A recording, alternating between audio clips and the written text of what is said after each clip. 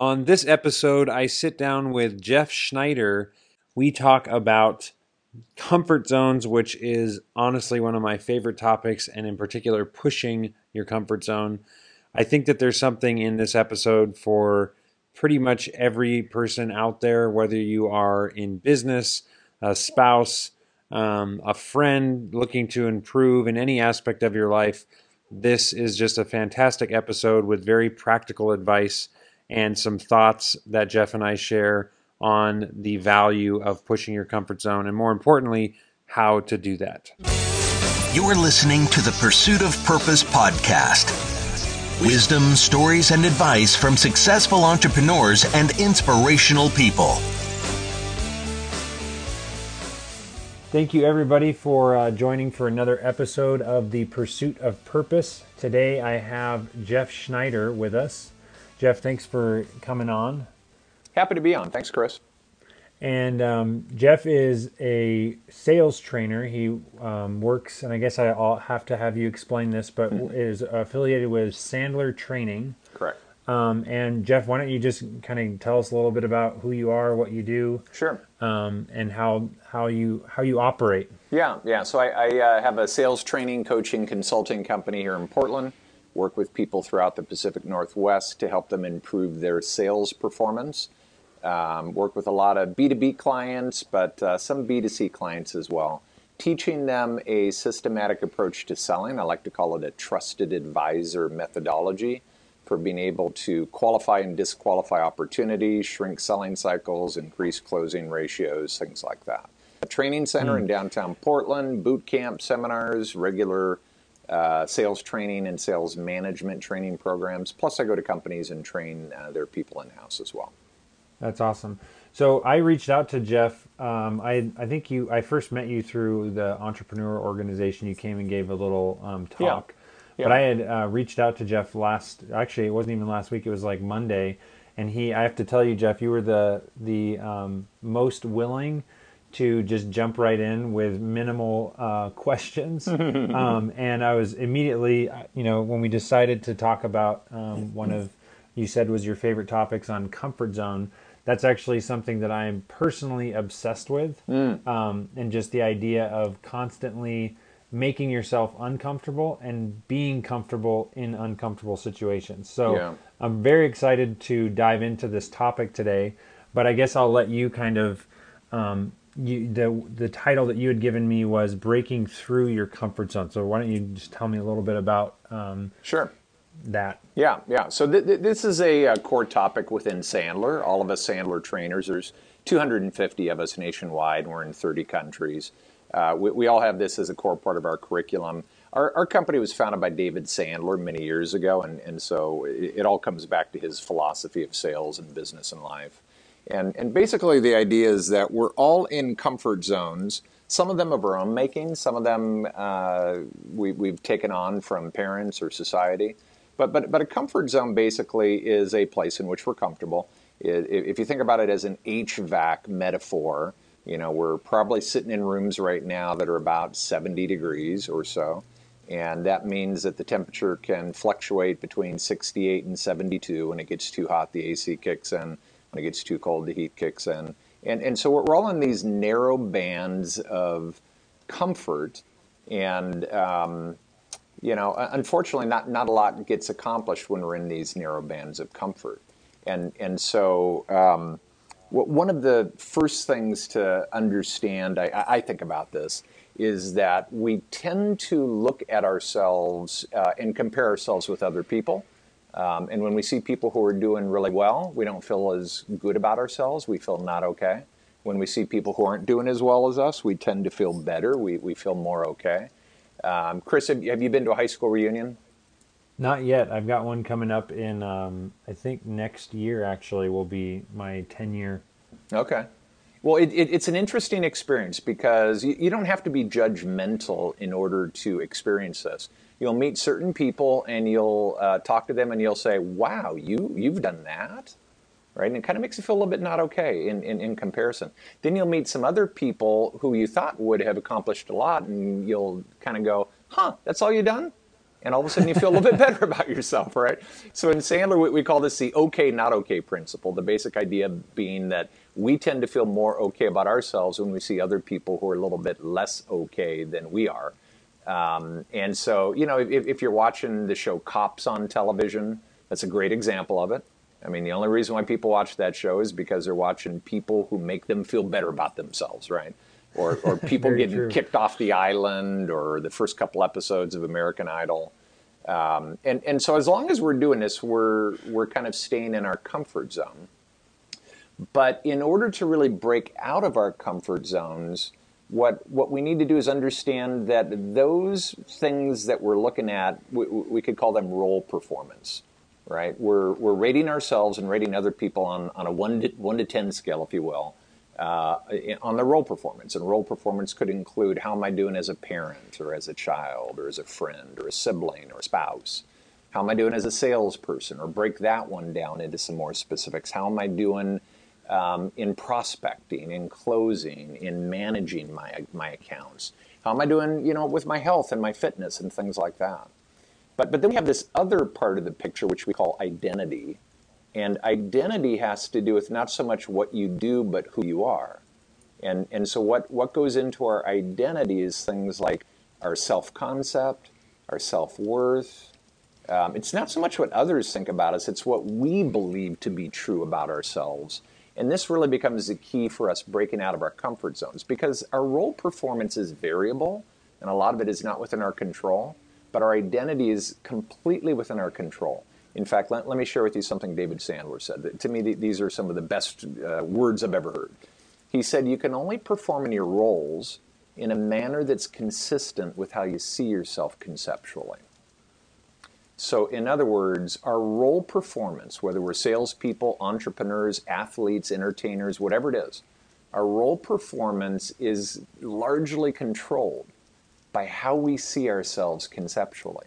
And so most people, as they're trying to increase performance and get better results, they work really hard on their skills, on their effort, on all of those things, as they should. But what this suggests is that if we're really going to reach higher levels of performance consistently, it will be preceded by a change in the way that we see ourselves. So are you, the one thing that you've mentioned a couple times is the jumping to that idea of comparing ourselves to other people. Yeah. In order to focus on our own identity, is that a practice that is negatively impacting that? It might be. I think it's not so much that you need to stop yourself and say shame on you every time you compare yourself to somebody as you're walking by the street. That isn't so much the point. I think the point is to recognize that success has less to do with how we're doing compared to other people. Success has to do with how we're doing compared to our potential. So I love the word potential. In fact, when you think about the root word of potential, what is the root word of potential? Potent? Yeah, sometimes people in Portland say pot, but it's potent, that's right. And so potent means, powerful, capable. And so most people, Chris, I believe, are just scratching the surface of their potential. And again, it's because of what they believe about themselves. So for instance, I believe I'm a terrible golfer, right? And I have evidence to back that up. I've never honestly broken 100 on a real golf course in my entire life. I mean, I'll kick the ball and give myself an 8, right? But I'm like a 105, 110 kind of golfer. I'm really no good. But if you and I were playing golf at a real golf course like Bandon Dunes or Pumpkin Ridge or something like that, and on the front 9 from the real tees, I shot a 35 on the front 9. What do you think I'd do on the back 9? Terribly. 60, 70. I would. I'd shoot a 70. I absolutely would. Maybe even worse. Because just to live up to your own conception of yourself? It's a comfort zone. My comfort zone is between 100 and 110. And so if I ever get good at golf, yes, I have to take lessons and buy new clubs, but really the bigger issue is I have to change the conception that I have of myself as a golfer. Otherwise, I'm going to remain stuck in my comfort zone. So one of the insights David Sandler had was that we're all in comfort zones. And it's not so much about breaking out of your comfort zone permanently. It's about changing your comfort zone. getting comfortable with different experiences and different paradigms. And so one of the things he said was, you're making exactly how much money you think you're worth. Not a penny more, not a penny less. Remember when I first heard that, I thought, nah, it couldn't be that easy. But what I've noticed is that every big gain in income I've had since I started my business 12 years ago was preceded by a significant change in my self-concept. Because again, we can only perform our roles in a manner that's consistent with how we see ourselves conceptually. And so I think what that means is we have to constantly be pushing ourselves towards what types of people am I comfortable calling on as a salesperson? What types of people do I hang out with? What types of books do I read? And how do I show up in any given meeting, particularly if it makes us uncomfortable to show up in a certain way?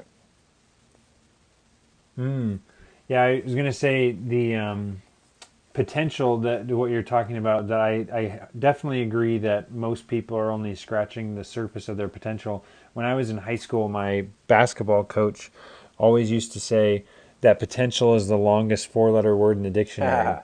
And I was so confused by that for the longest time. And then I realized that what he meant was the four-letter word is a bad word. Yeah. And, or, all the bad words are four-letter words, and potential is a very bad word because it's, you no matter how much you have of it, it really doesn't, it's not valuable to you at all unless you start tapping into that, which to me, it sounds like you're saying, going in and pushing yourself to things that you may not enjoy, like hanging out with people. Maybe it's you need to stop hanging out with certain people in order to achieve what you want to achieve. Would you say? Could that be a possible scenario? I think that's part of it, Chris. It's funny because potential is a word that could have a negative or a positive connotation. I see it as positive. I see this idea of potential as being, do you have any idea what your potential is? Right. So I have a basketball story too. When I was in high school, my junior year, I started on varsity, and we went 2-21. We sucked. We were really bad. And so we got a new coach after my junior year, and he came down from San Jose and had tons of high-level victories under his belt. And during the springtime, just began coaching us on fundamentals, rebounding and blocking out and man-to-man defense and passing and ball handling and so on. Put us into 2 summer leagues. We played a lot of basketball. And at the end of the last summer league in August, he took me aside after the last game and he gave me a little pep talk. And what he said to me was essentially this. He said, "Jeff, do you have any idea how good you are?" And I remember sitting there listening to him going, "You talking to me? What?" It was just, I was kind of stunned. And but what he did was he painted a picture of my potential. And I really believe this is what all great leaders do, is that they're able to see the potential in somebody else before they can see it for themselves. And they're willing to articulate it, and they're able to hold on to that belief for them until that person can hold on to it for themselves.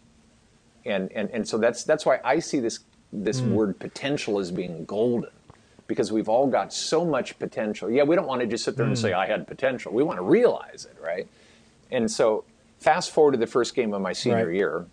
We're playing a big high school from San Jose. We're from a small town called Gilroy, south of San Jose, and we're supposed to get clobbered by them because we were no good. We beat them. I scored 23 points. I had 13 rebounds. I was blocking shots. I was in the zone. And so after the game, when I got home and I was laying in bed, what do you think I said to myself in terms of self-talk? How did you do that? Kinda. Or is it more like, I am good, and that was the moment that it all clicked? Man, I wish that's what I said. But what I really said was, well, I'm good, but I'm not that good. I better not get used to that. It's not like I'm going to average 23 points and 13 rebounds. See, I reverted back to my comfort zone, and I never had another game like that again. It's a sad story. You would think that, it's like, and that launched my 4-year scholarship to UCLA. No, that isn't it. Right. And so, unfortunately, I didn't have the methodology, the apparatus back then to do what I should have done. Because what I should have done was seen this as being the opportunity mentally for me to make this my new normal. when you ask me about books later, one of the books I'll mention is Learned Optimism by Martin Seligman. And in this tremendous book that I always recommend, he gave a simple way to be able to take positive experiences and make them normal, thus breaking out of your comfort zone. And he had 3 simple words that he wants people to ask whenever they have an experience, either good or bad. And these words are personal, pervasive, and permanent. And so, give you an example of this. Let's say that you're in college and you flunk a math test, okay? And you're a pessimist, all right? What might your self-talk sound like as a pessimist? I've always known I haven't been good at this. I don't know why my parents are making me be an engineer. Yeah, just right. Spiral out of control. Right, all that stuff. And so what he says is that the question you should ask yourself is, number one, was this personal? And the answer might be, well, yeah, I didn't study hard enough, and I better study harder next time. Was it pervasive? In other words, is this going to spill into other areas of your life? Right? That's where we have to say, no, I'm going to study harder next time. I'm still getting good grades in other classes. And is it permanent? Does this describe who you are at your core? Again, the answer is no. And so when we have negative experiences, we need to make them as impersonal, as isolated, and as temporary as possible. But on the flip side, when we have a positive experience, for instance, I've had a couple of talks that I've given recently where I know I just nailed it, right? I got tons of feedback, but I didn't even need it. I just, you know what I mean? You know when you do a good job. Mm-hmm. And so what I try and discipline myself to do when I'm leaving that event, when I'm still kind of glowing, is to take 5 minutes when I'm driving down the freeway minimum and just soak in it. Don't allow any distractions to come into my mind. Push them away. Take 5 minutes and just revel in the fact that, was it personal? Yes, I just did that. Is it pervasive? Absolutely. This is going to make my next training that much better. It's also going to make my next sales call that much better and my ability to coach my clients that much stronger. It's going to help me as a parent. It's going to help me at the gym tonight. I feel more energy. And is it permanent? Yep, this is just who I am. And so what we do when we do that is we go from 70 degrees to 72, and we make that the new normal. And so now our comfort zone is between 70 and 74. And so I guess my question is, so that's a very practical application or a tool that I can pull out of my toolbox. Yep. In those moments where I'm going towards the person that I want to become. Yeah. What other things can you, as far as comfort zone goes, are you an advocate of basically think of something you're uncomfortable with and then do it? Is that one strategy that you could take does that directly apply, or can you apply what you learn from those things to your actual business career, personal life? I think things that we're uncomfortable with and things that we're afraid of are by definition outside of our comfort zone. And we start doing them, we usually find that they aren't quite as scary as we once thought they were. And as we begin to demonstrate some mastery, they become in our comfort zone, right? So that's another way that we grow, is by identifying those things which make us uncomfortable. And again, I do a lot of my stuff inside out, meaning I'm always thinking about what are we thinking about, kind of meta in that sense. And this is a uniquely human ability for us to sit back and analyze through our thoughts. And so if I find something that's outside of my comfort zone, right, which might be, hey, I'm 54 years old, but I want to go play basketball with those young kids today and see if I've still got it, right? Everything inside me is saying, don't do it. It's not gonna turn out well. I'm like, why not? and so the first step is to realize, I think, what it is that we're thinking that's holding us back from doing it in the first place. What are we afraid might happen? Because we might determine that what we're afraid might happen would be pretty serious and there's a high chance of it happening. So for instance, if I want to step into the ring with a professional boxer to see how it goes, I might want to analyze why I want to do that. What is the upside I see from it, and what is the potential downside? Because that may not be a good idea, right? There's certain comfort zones that are worth staying in. For instance, when you're in the airplane at 30,000 feet, yeah, you don't really want to know what it's like to jump out without a parachute, right? Stay in that comfort zone. But most of the time, we can identify a certain fear which is likely irrational.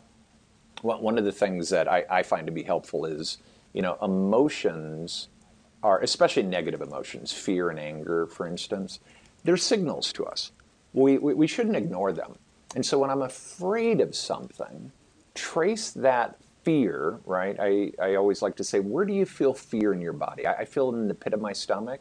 So it's good to know where you feel it so you can back up to your head, because literally what that feeling in your stomach is a chemical reaction from your neurons firing because you just got done thinking a thought and you secreted certain hormones. In this case, because it was a negative thought, you probably secreted a bunch of cortisol and adrenaline, and it went straight down to the cell receptors and you're feeling it.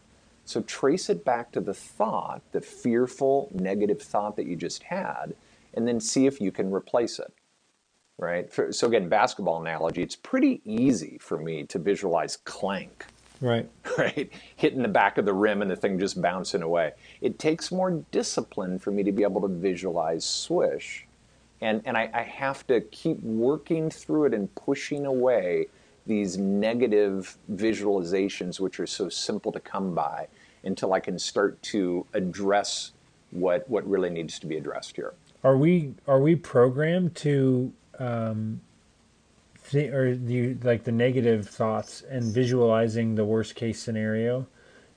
Is that something that humans just instinctively do? It's an interesting question, and it gets to the nature-nurture argument to a certain extent. I don't know if I would say no, it's not natural. It wasn't the way that we were designed. I could get really philosophical and theological here and tell you my reasons why, but I'm simply going to, say no, I don't think it's natural. However, is it normal? Yeah, it is. From what I've heard, most human beings, their self-talk is about 75% negative. From an evolutionary standpoint, it's because that darn amygdala inside of us is too big. Right, this reptilian part of our brain that, amongst its other functions, controls fight or flight, and so the amygdala was very useful hundreds of thousands of years ago when there were saber-toothed tigers roaming the range, and we had to decide whether we were going to try and kill it or run. Unfortunately, we still see saber-toothed tigers today, but they're just coworkers. And it's not. They're not going to kill us, right? Usually. No, they really aren't. They really aren't. And so we tend to overreact, and that's why I think it's important to know.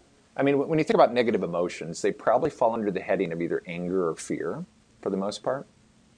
And so if you know what fear feels like in your body, and you can identify it quickly, then you can trace it back. Same thing with anger. If you know what anger feels like in your body, then you can trace it back and then go into what we refer to in Sandler as the adult ego state.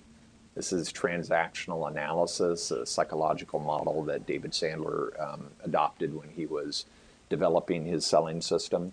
And the adult ego state is different from the other two that we're most concerned about. The critical parent, that's the angry, pointing finger, you should, you must. And the adaptive child, which is the fearful, overwhelmed, yes, ma'am, whatever you say, the customer's always right. The adult ego state is a state that all of us have. We can access it at any point in time. The adult ego state is courageous, is fearless, is more or less void of emotion. I mean, it's analyzing. It's working from your prefrontal cortex, the part of our brain where option thinking, critical thinking, probability, creativity resides. It's the place where things slow down, right? And it allows us to be able to take a look at a situation, ask some questions, and come up with a better solution. So I'm kind of confused still on the adult ego state, critical parent, adaptive child. Are these three things that David Sandler would say we all have, and they kind of ebb and flow? Yeah, what these are technically, he would TA, transactional analysis, psychologists would say are ego states. They are tape recorders, if you will. They've been recording since we were 1 year old.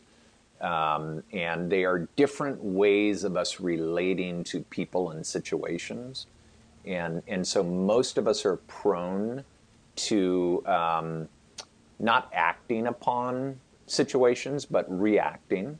And when we're in the critical parent ego state, we're reacting to things by becoming anxious, by becoming worried, by becoming hostile, by shifting blame, by becoming irritated. And this is something that we can experience all by ourselves as well.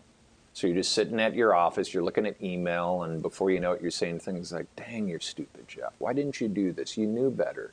You always do this. What's wrong with you? Right? And these thoughts pop in our head, and we just think of it as ourselves, but really it's the critical parent. And to think of it as recordings that you heard when you were a kid is helpful, because that means there's something you can do about it.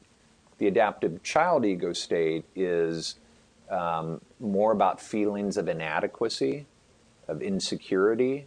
You know, if you think about a 3-foot tall kid, 5 years old, and they're in a world of 6-footers who are at a crowded plaza, maybe Pioneer Courthouse Square, and there's a protest going on and people are yelling, and you know, it's an overwhelming feeling, a feeling of I can't handle this, so I better be super nice to everybody so that perhaps I can make my way through all of this.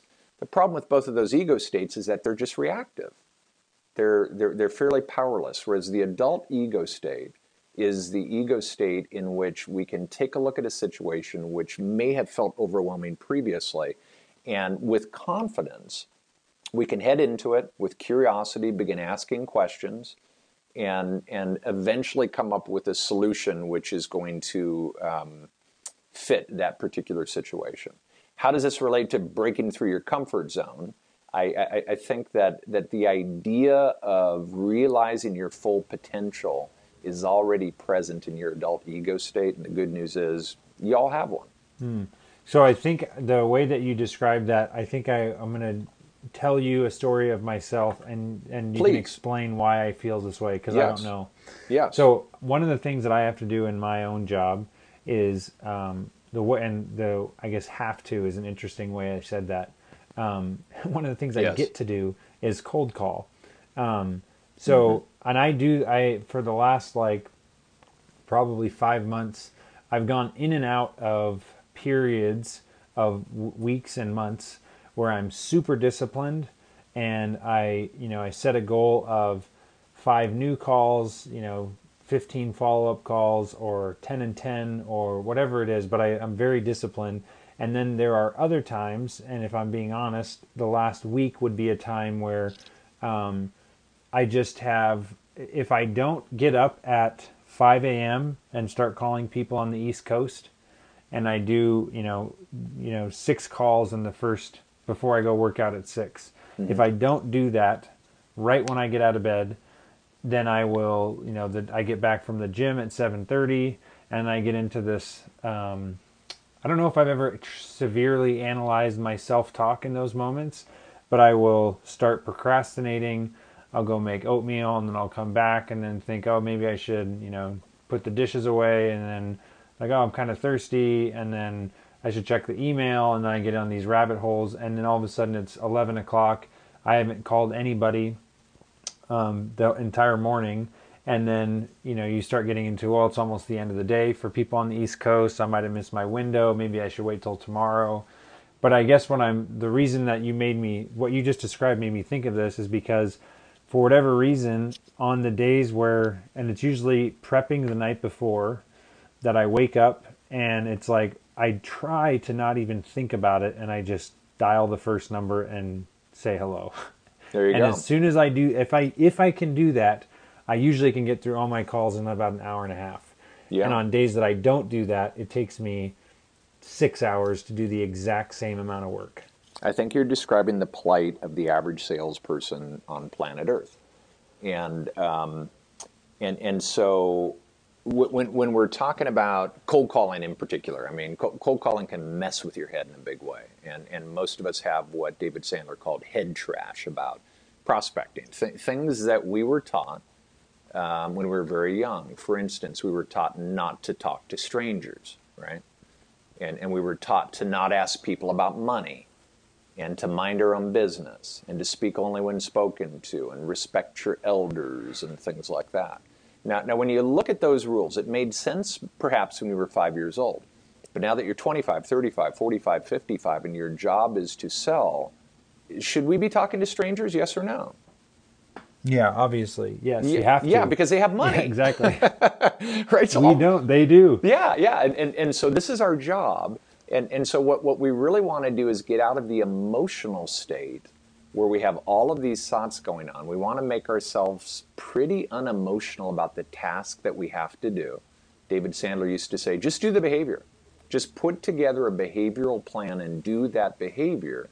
And if we're going to get emotional about anything, what we want to get emotional about is the outcome that we're looking forward to a year, 3 years, 5 years, 10 years, 20 years in the future from repeatedly making cold calls, accessing high-level decision makers, making sales, and accomplishing our goals. That's what we want to be emotional about, is that desired outcome at some point in the future. And then so the key is, because I was going to say, because I feel like if you asked me in a time where I was doing well with that, like, oh, I'm crushing it. Like I've hit, 15 days in a row where I've called, 35 people in every day, and it's just, I've done X number of demos, and I'm just on cloud nine.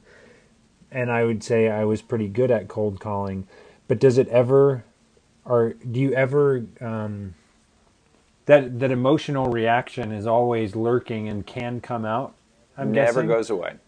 It's much like public speaking. So I do a lot of public speaking, and the first couple times I was terrified. I usually don't get terrified these days, although there's a certain audience that could terrify me, I suppose. So the people that are very good or successful, they have just gotten very good at being emotionless in those, and almost just looking at it as numbers, and just make 10 calls and then get emotional about the future. That and also, there's some neurobiology here as well. I mean, the chemical mix of fear and anxiety is very similar to the chemical mix of excitement. And so to a certain extent, it depends on how you interpret what you're feeling in your body. That one relates a little bit more to public speaking. But, I love this quote from Stephen Covey. He said that successful people are in the habit of doing things that unsuccessful people don't like to do. Right? That would include cold calling. And he said successful people don't like doing those things either, but their disliking is subordinated to the strength of their purpose. And so you got to know why you're doing it. Because this is, no matter what you're doing in life, sales is a great example. There will be things you don't like doing. And so the question isn't, do you like doing it? Do you feel like doing it today? David Sandler said it this way. He said, it's not how you feel that determines how you act. It's how you act that determines how you feel. Right. And so at 6 a.m. in the morning, my guess is that often you don't feel like going to the gym. And I don't know about you, but when I go to work out in the morning, I have all kinds of battles that go through my head about whether I'm actually going to do that, right? Mm-hmm. And so I have to trap myself and make it a foregone conclusion by putting my gym shoes and my gym clothes right at the foot of my bed so that when I stand up, I trip over them, and then I have the walk of shame back to the closet to put them away if I'm choosing not to work out, right? Right, yep. We have to trap ourselves. That's I feel like the key for me in all of those things that I love once I do it is it's 100% the preparation the night before. Even to the when I was getting into the calling, I would have everything laid out on my desk when I went to bed. So when I walked into my office in the morning, I literally could push a button and then be talking to someone. That's right. And if I don't do that, it's just, and then why don't you do that every day? It just gets into discipline and all that. So Stephen Covey, his book was called 7 Habits of Highly Effective People. And in the first chapter, he talks a lot about the importance of habits. It's another great book called The Power of Habit. If you haven't read it, they really get into the social science research of why habits work. And one of their findings was that we look at some people and we're like, wow, that guy's so disciplined. Well, we all have discipline in certain areas, and we lack it in certain other areas. And so what they found was that we all have about the same amount of willpower on a daily basis, and it is finite. And so if you're using up all your willpower like before noon, then you just kind of run out of it by the. And so the best thing you can do to be disciplined is to establish habits so that you don't have to use as much willpower to get those things done. Anything you can do to trap yourself, right, is going to require less willpower. That's like the example of, Mark Zuckerberg or Steve Jobs wearing the same thing every single day, or having the same breakfast, or, just eliminating those decisions that a good majority of the world gets caught up in. Do I wear the red shirt or the blue shirt? No, maybe the orange one's better. And, 10 minutes later, you're half dressed and still not sure what to do. Yep. Would you say that in general, it is can you make a definitive statement that successful people are not even generally, but are flat out better at stepping outside their comfort zone? That is an interesting question. I would say that successful people have learned to separate their role performance from their identity, and they are working on their identity on a regular basis, and that they're believing things differently than mediocre people. And that identity that you're talking about is the self-concept, self-worth, all that stuff. Yes. Yep. You can only perform in your roles in a manner that's consistent with how you see yourself conceptually. And so that identity then allows the Tony Robbins of the world to do things like walk up to people who are suicidal at one of his conferences and engage with them, not with the hope that he might impact them, but with the certainty that he is going to save their life. And I don't know about you. I mean, I really am, love Tony Robbins. And have you seen his documentary? Oh my gosh, I've seen it 5 times and I cry every single time. It's just mind blowing. But to have the guts to walk up to somebody who is hurting. I mean, I love the scene in I'm Not Your Guru with the young lady who he says, "What's your deal?" And she says, I want a healthier diet. And within 2 minutes, he's like, "Tell me about your dad." He's so straight quickly. Yeah, and it's not magic though. I mean, if you were to talk to Tony, he'd say, "I've been doing this so long. I'm paying so much attention to the visual, auditory, kinesthetic clues. I'm listening to my own intuition." But he's fearless, right? So at the end of the day, he does have some tremendous skills that are admirable. But I think it's his self-concept that allows him to fearlessly walk into situations and believe that by asking the right questions, listening, and then being willing to take some risks, because he takes some tremendous risks with people, that he's going to be able to impact their world in a life-changing, cathartic moment. And it's shocking how often he does it. And so the crazy thing to me, though, is that presumably his self-concept was at the level, if not past how we see him today, 25, 30 years ago. So he was already like that. I kind of think about this whole idea of optimism and trying to be more grateful and fostering that in my daily life, which is something that I try to do. Yeah. You talk to people that are more pessimists, and their response is like, well, obviously it's easy for so-and-so to be happy. They've got, 4 cars and they fly in a private jet and whatever. You look at Tony Robbins, like, well, obviously he has all that now. Of course he's happy. Of course he acts like he's the king of the world. Right. But the reality is that when he had nothing, he still thought of himself in the same way that he thinks of himself today, right? Well, it's interesting. It's interesting because I don't know. I mean, I've heard him tell his story about, when he was a kid and with his mom and the jobs and the bus and all that stuff. I mean, it's amazing. But when he tells the story, he does not tell it in such a way that he makes it sound like he always was this optimist. What he says is he decided to get a hold of Jim Rohn tapes, and he decided to get a hold of this book, and he started studying these people, and he started telling himself certain things. I mean, he'll say right in that documentary that I made this blank blank, right? And he'll do it with gratitude to God, right? I mean, he's a humble guy, but he will say, I created the person that is standing before you today, and you can create yourself into whatever you want to be as well. It is deliberate. It is willful. It is a choice. And that deliberate, willful choice takes place in the adult ego state.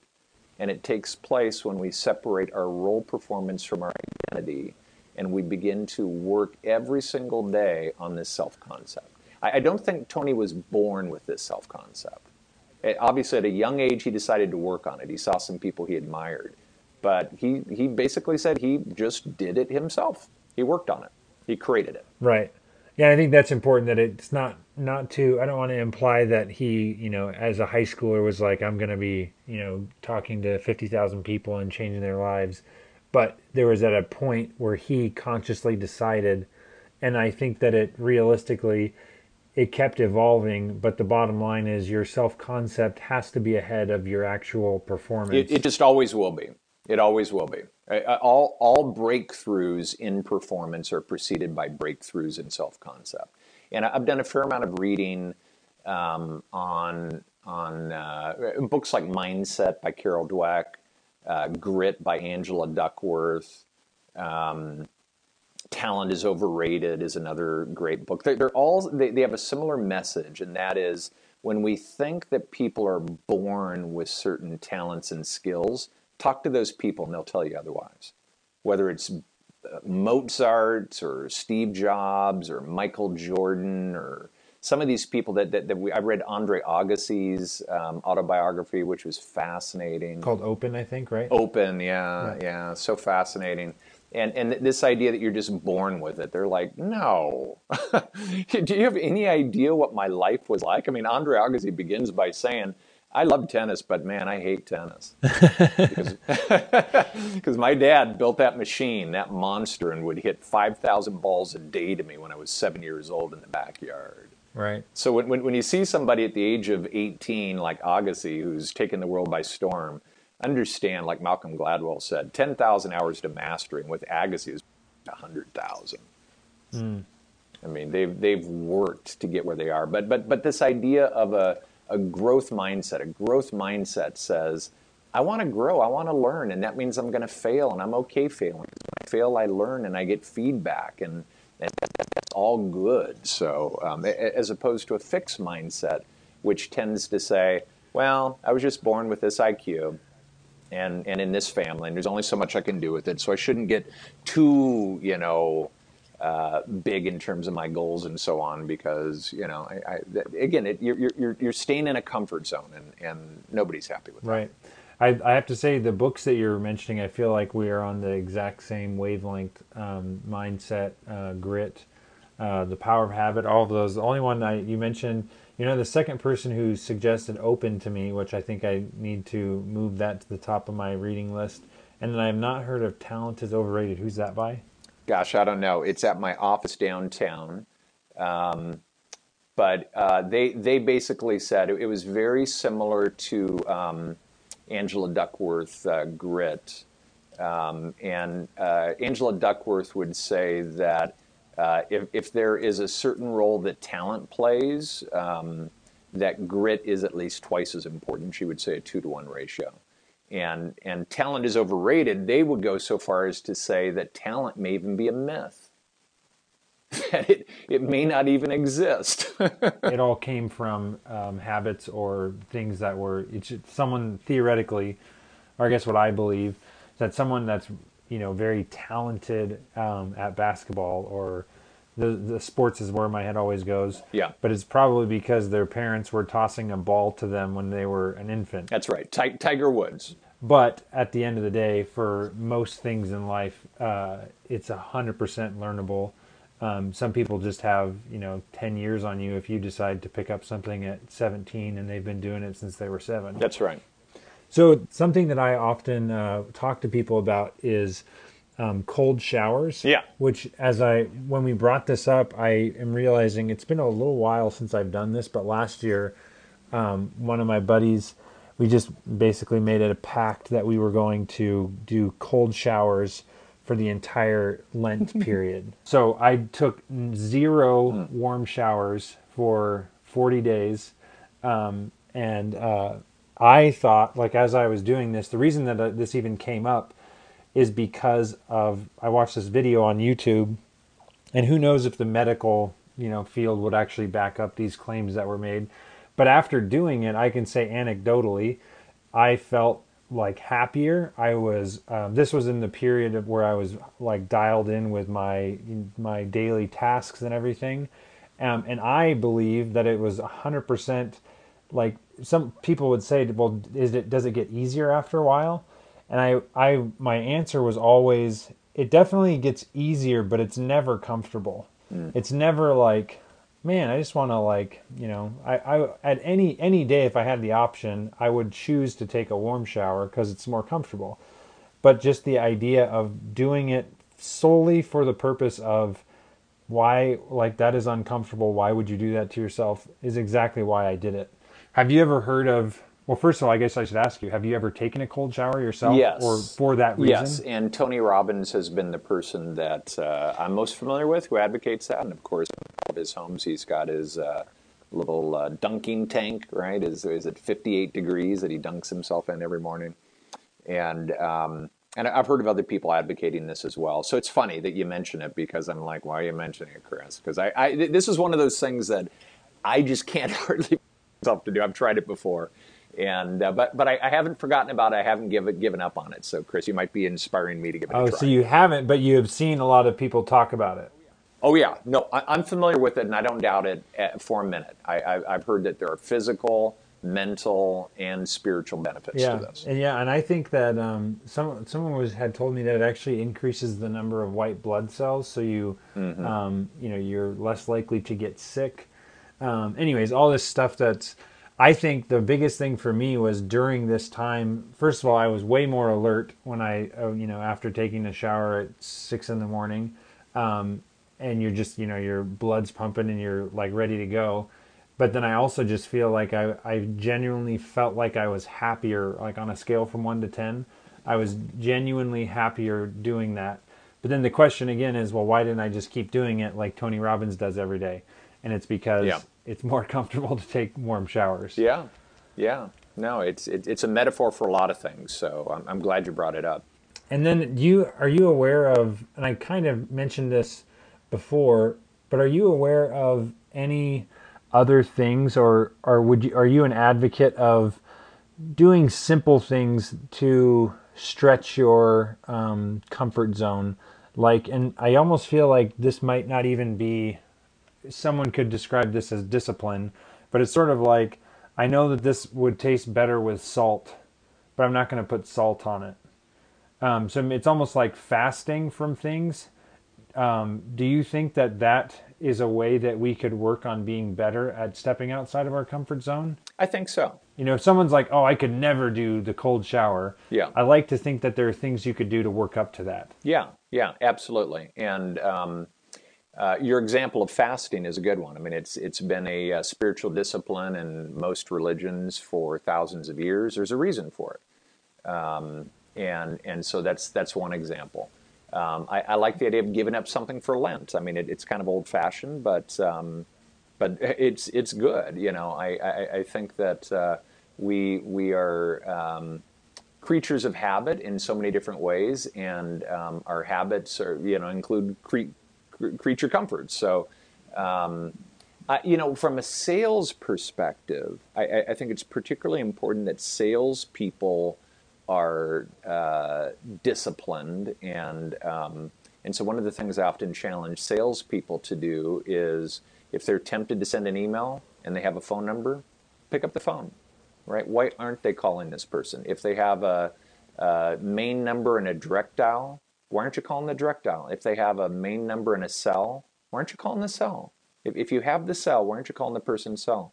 And if you have a couple of different people and one of them is a sales manager and one of them is a CEO, why aren't you at least trying to call the CEO, right? So those are all things that scare us, But again, it takes us out of our comfort zone, and eventually we get accustomed to it or more comfortable with it.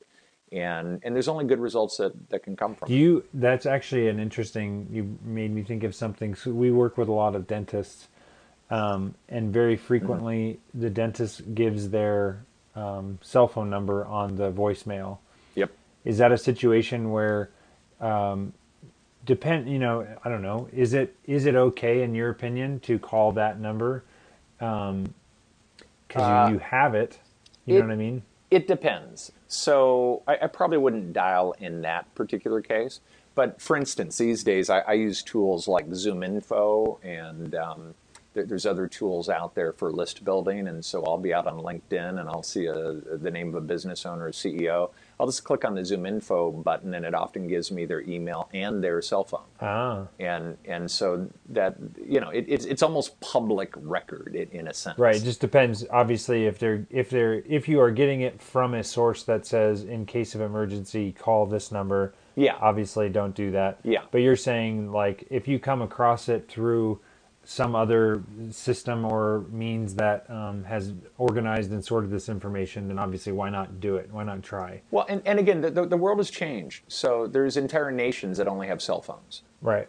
They don't have direct dial or main office numbers. I mean, they've just skipped that whole level of technology. And there are many homes that only have cell phones, and many people who only have cell phones. So I think that the distinction between the cell phone and the office phone is kind of a 20th century thing to a certain extent. Yeah, I agree with that. But again, except in your own mind.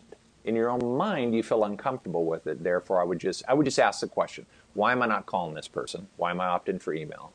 And why am I not calling higher in the organization? And if I have their cell phone, why am I not using it? Right, I got that. Yeah, and because the answer usually is I'm not comfortable with it. And that I was going to say that's a great question. It's why am I not doing it? And then if the answer to that question is because I'm afraid I got this from an emergency source or whatever, it's like, okay, fair enough. That's right.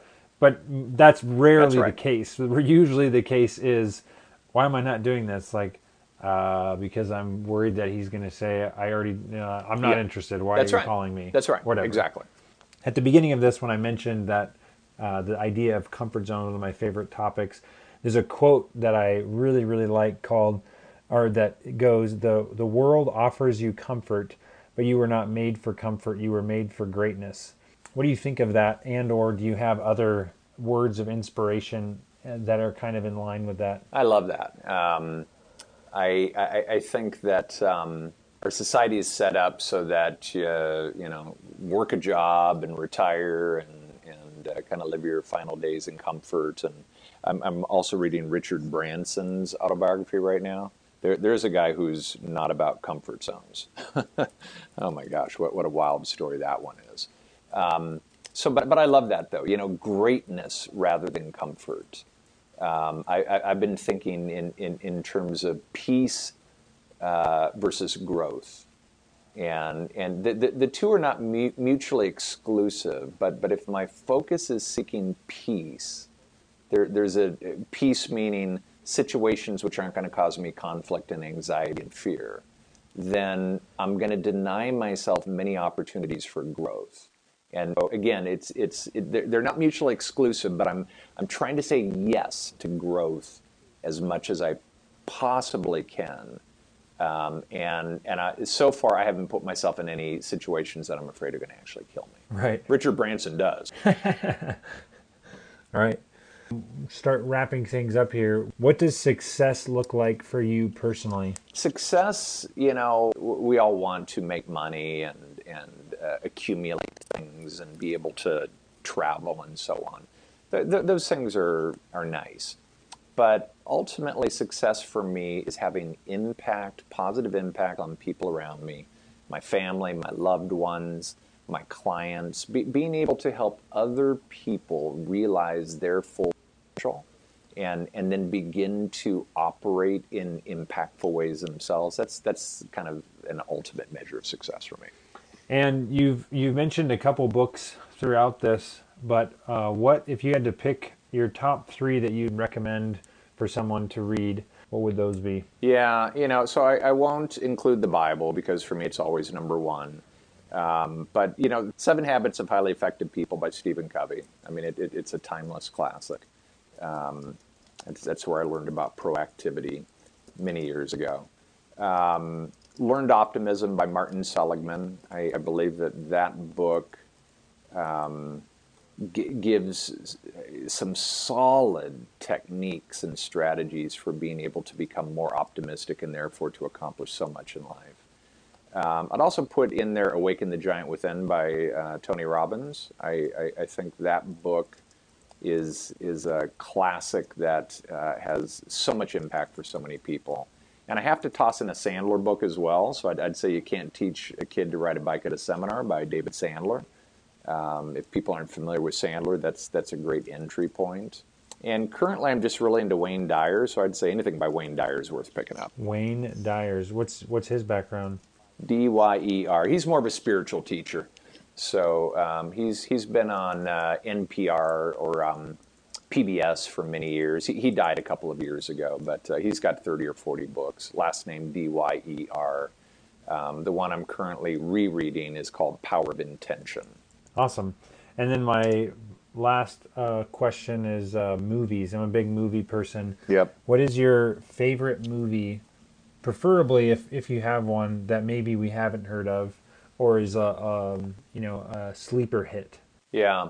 So Matrix. Everybody's familiar with The Matrix. To me, the Matrix is a metaphor for so many different things, but particularly that adult ego state that I talked about. Because at the end of the first movie, when it dawns on Neo that he is the chosen one, he understands his full potential. He just raises his hand and the bullets fall. That's the adult ego state right there. When he's fighting off the bad guys, there's very little effort on his part. He's stoic because he's Keanu Reeves, but still, he's stoic, and that's the nature of the adult ego state. So I love that one. Probably my favorite movie is Inception.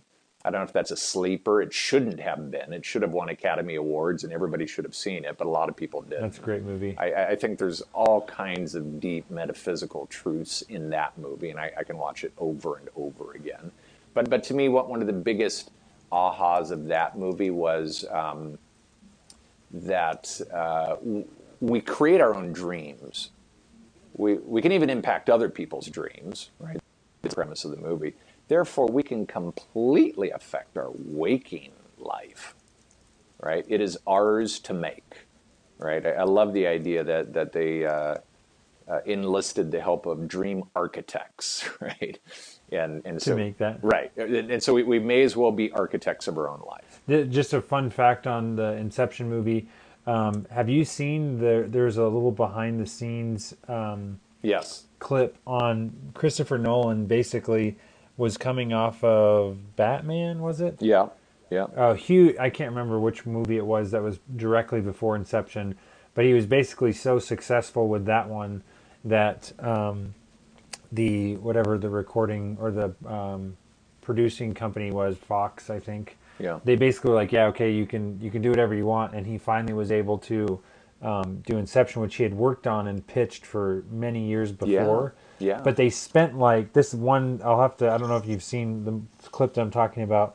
They spent like half of their budget on 15 or maybe it was like 30 seconds of the movie in the hotel hallway scene. Yes. And they actually made that whole set on this gigantic rotating. Have you seen that? Yes. Oh, it's fascinating. It's crazy. And when you see when you see what went into it, for me, when I went back and watched it, I was like, that is just incredible. Like the art and the time and the thought and everything, and even the stunt practicing that they had to do just for that one thing. I know. Is crazy. I agree. But fantastic movie. Yeah, it really is. Awesome. Well, thanks so much, Jeff, for jumping on today. And it's a blast. I enjoyed it. Any other closing thoughts? No, you do. I guess how can people get in touch with you? Yeah. So website is Schneider.sandler.com. Last name is spelled SCHNEIDER.Sandler, just like AdamSandler.com. Email jeffs@sandler.com. Send me a LinkedIn invitation. I'll accept it. And you can also go out to my YouTube page. Just search for Jeff Schneider Sandler Training. Awesome. Well, thanks so much, Jeff, for joining us. Thank you. And we'll see you around. All right. Sounds good. Thanks, Chris. All right. Well, thank you for listening to another episode of The Pursuit of Purpose. As always, you can check out the show notes in the description on the podcast or visit my website, chriskiefer.net, to find any other relevant links or information that was discussed on the show. We'll see you next time. You're listening to the Pursuit of Purpose podcast. Wisdom, stories, and advice from successful entrepreneurs and inspirational people.